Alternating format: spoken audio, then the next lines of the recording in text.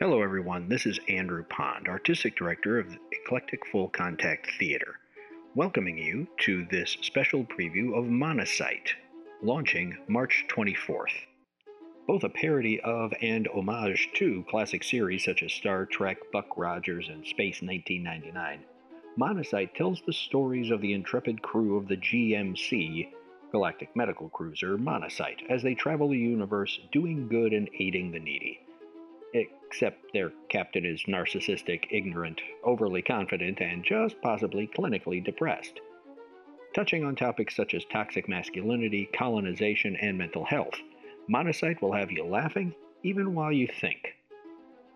What follows is an interview with the director of Monocyte, Natividad Salgado, talking about her love of science fiction, space, and how chat windows have changed her life as a director.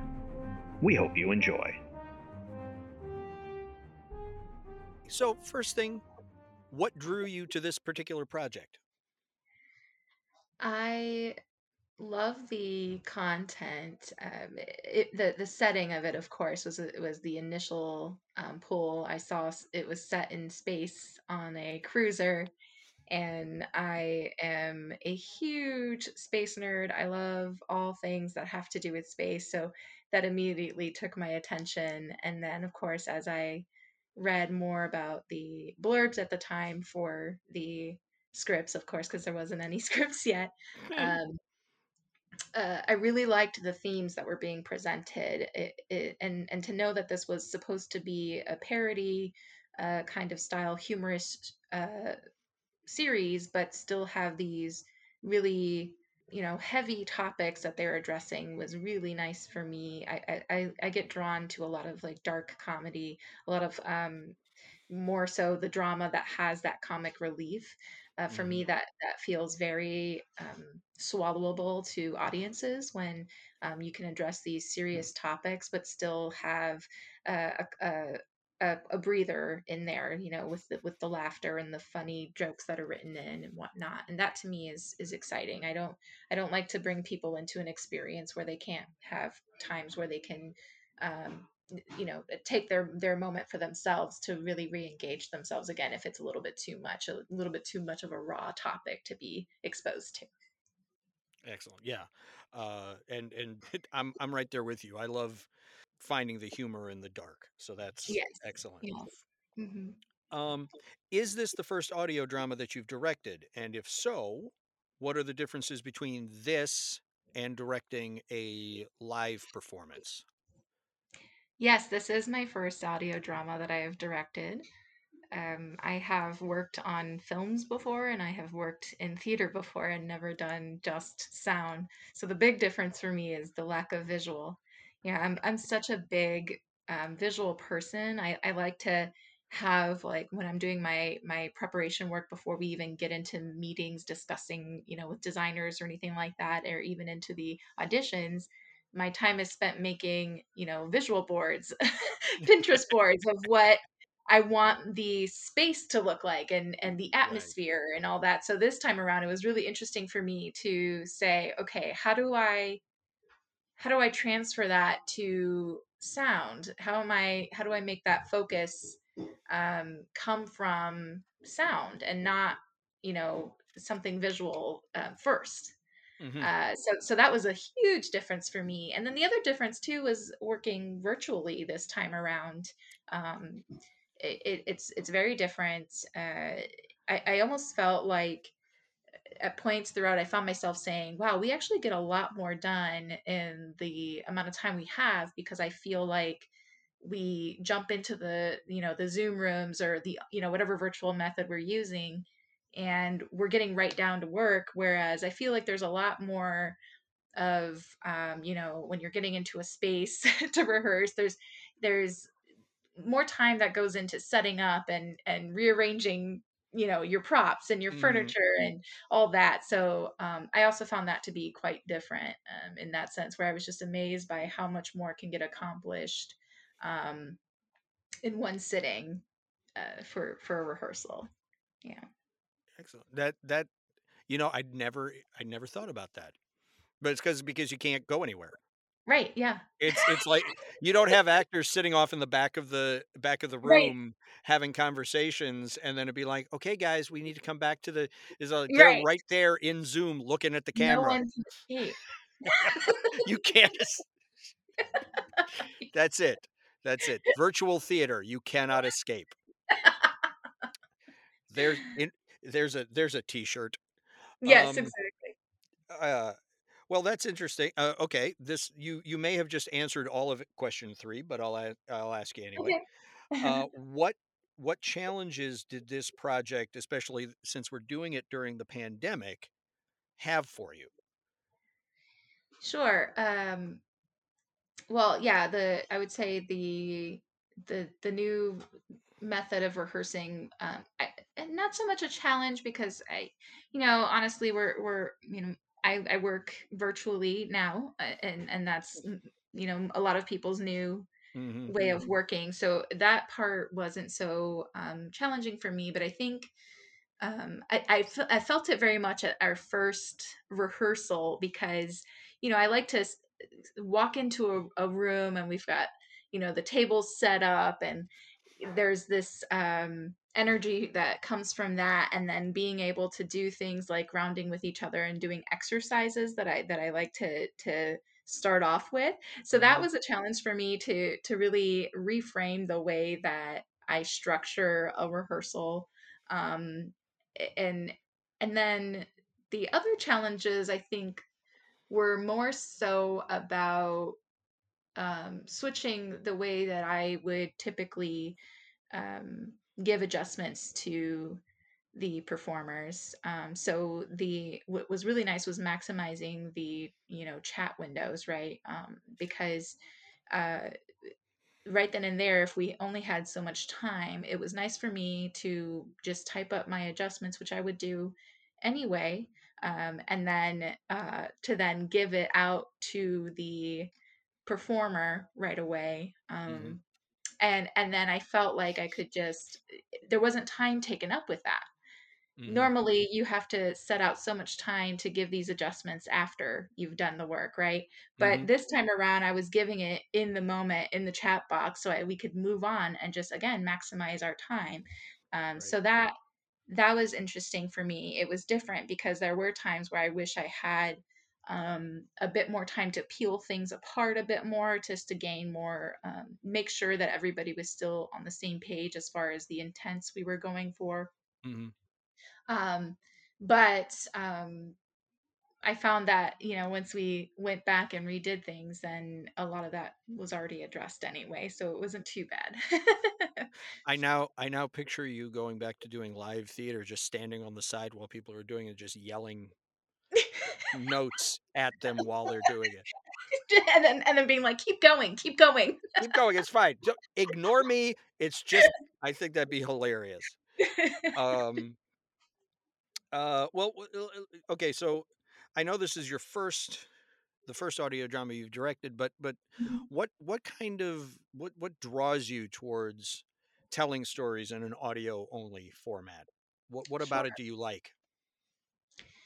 Um, for one thing, I feel like this format is a lot more accessible than what we're used to with stage, because in this sense, we're capturing a lot larger of an audience, and that's really exciting to me because I've always been the kind of artist, since I've been doing theater since I was like 13, Mhm, and the arts have always been of a service to like my mother who was single and needed a place for me to be. But I was privileged in the sense that I was in a school district that supported the arts. So I grew up getting exposed to the arts, and then I went to a really good college, and I found out that my experience was not like everybody else's. mhm, And that really bothered me. I want everyone to be able to have that experience, without having to feel like it's not a place for them or something that they can afford. Whereas with these podcasts, if you can get to, whatever the major sites are, right? And if you, Mm-hmm. go to a library to get it, or if you have your own source of your phone or your computer, whatever it may be that you can listen to podcasts on, then you have more of an ability to access that kind of um, cultural experience without having to um, basically cough up a ticket price, right? Yes. Yeah. it is. Yeah, It is significantly cheaper to yeah, consume. yeah. And Um, then the other thing is too, I feel like it offers something to some groups that do not that aren't as able to experience a live production mhm. um, in front of them, right? And so, in some senses too, this is also is providing access to some that are marginalized in that respect.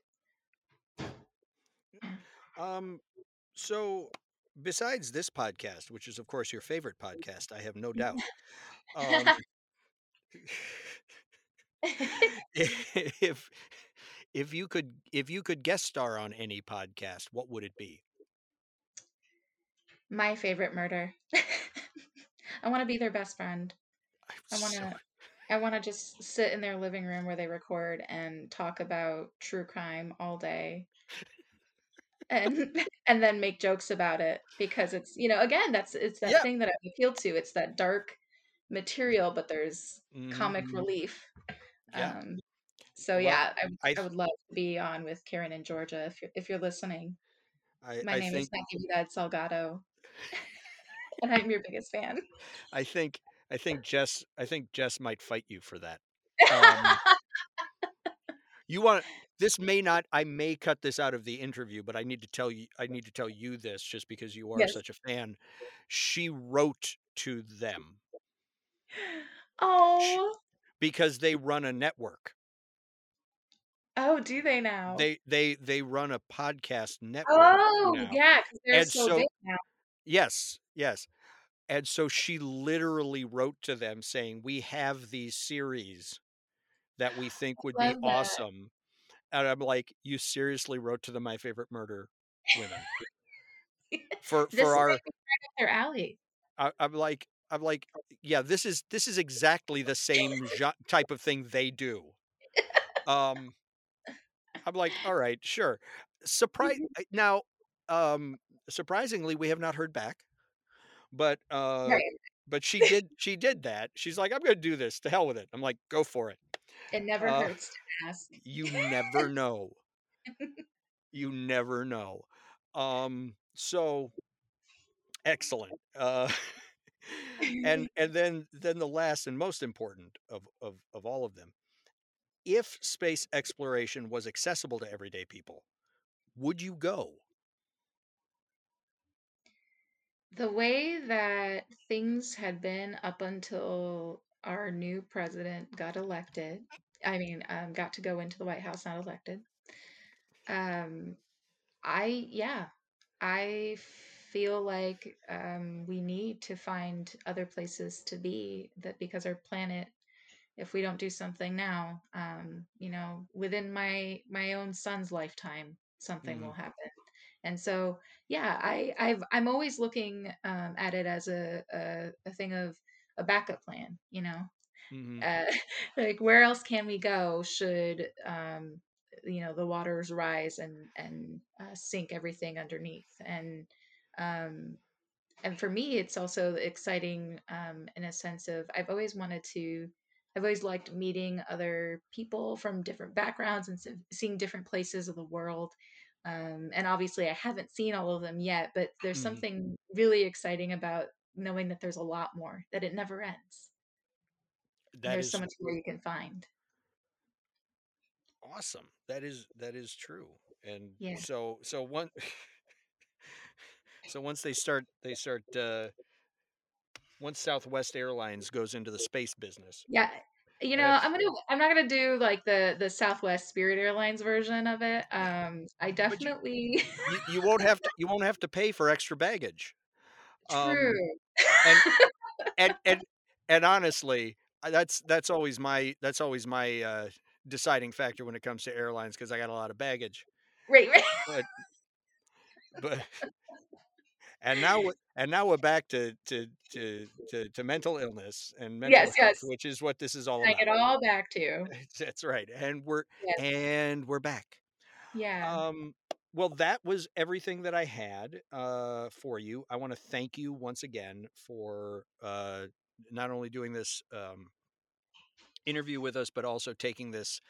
I mean, for somebody this is the first time doing audio drama, you certainly said yes to the most massive project that we had available to do.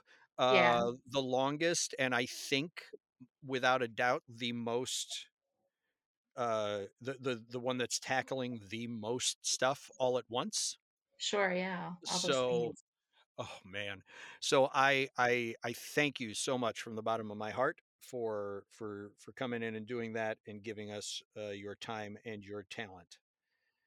Well, thank you. I am so excited. I love the opportunity, and of course, with how wonderful the writing is, and then obviously my past projects with Eclectic, I always have a good time working on things with Eclectic. So um, it's just a wonderful opportunity. I thank everyone all around.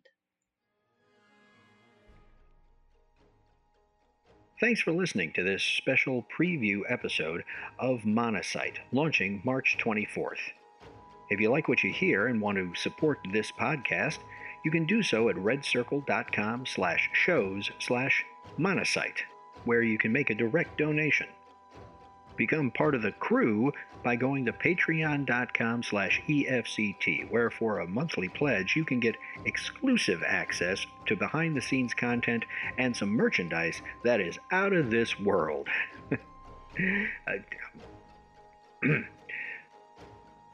Wary of commitment? That's all right, we understand. You can go to buymeacoffee.com/EFCT and make a one-time donation to help keep us caffeinated enough to pull those all-nighters getting ready for launch on March 24th. And don't forget to check out our other podcasts: Bloody Bay, Clusterfuck, Deep Shadows, The Half Hour Audio Hour, and Throwing Shade. Thanks very much for listening. We hope to see you again soon.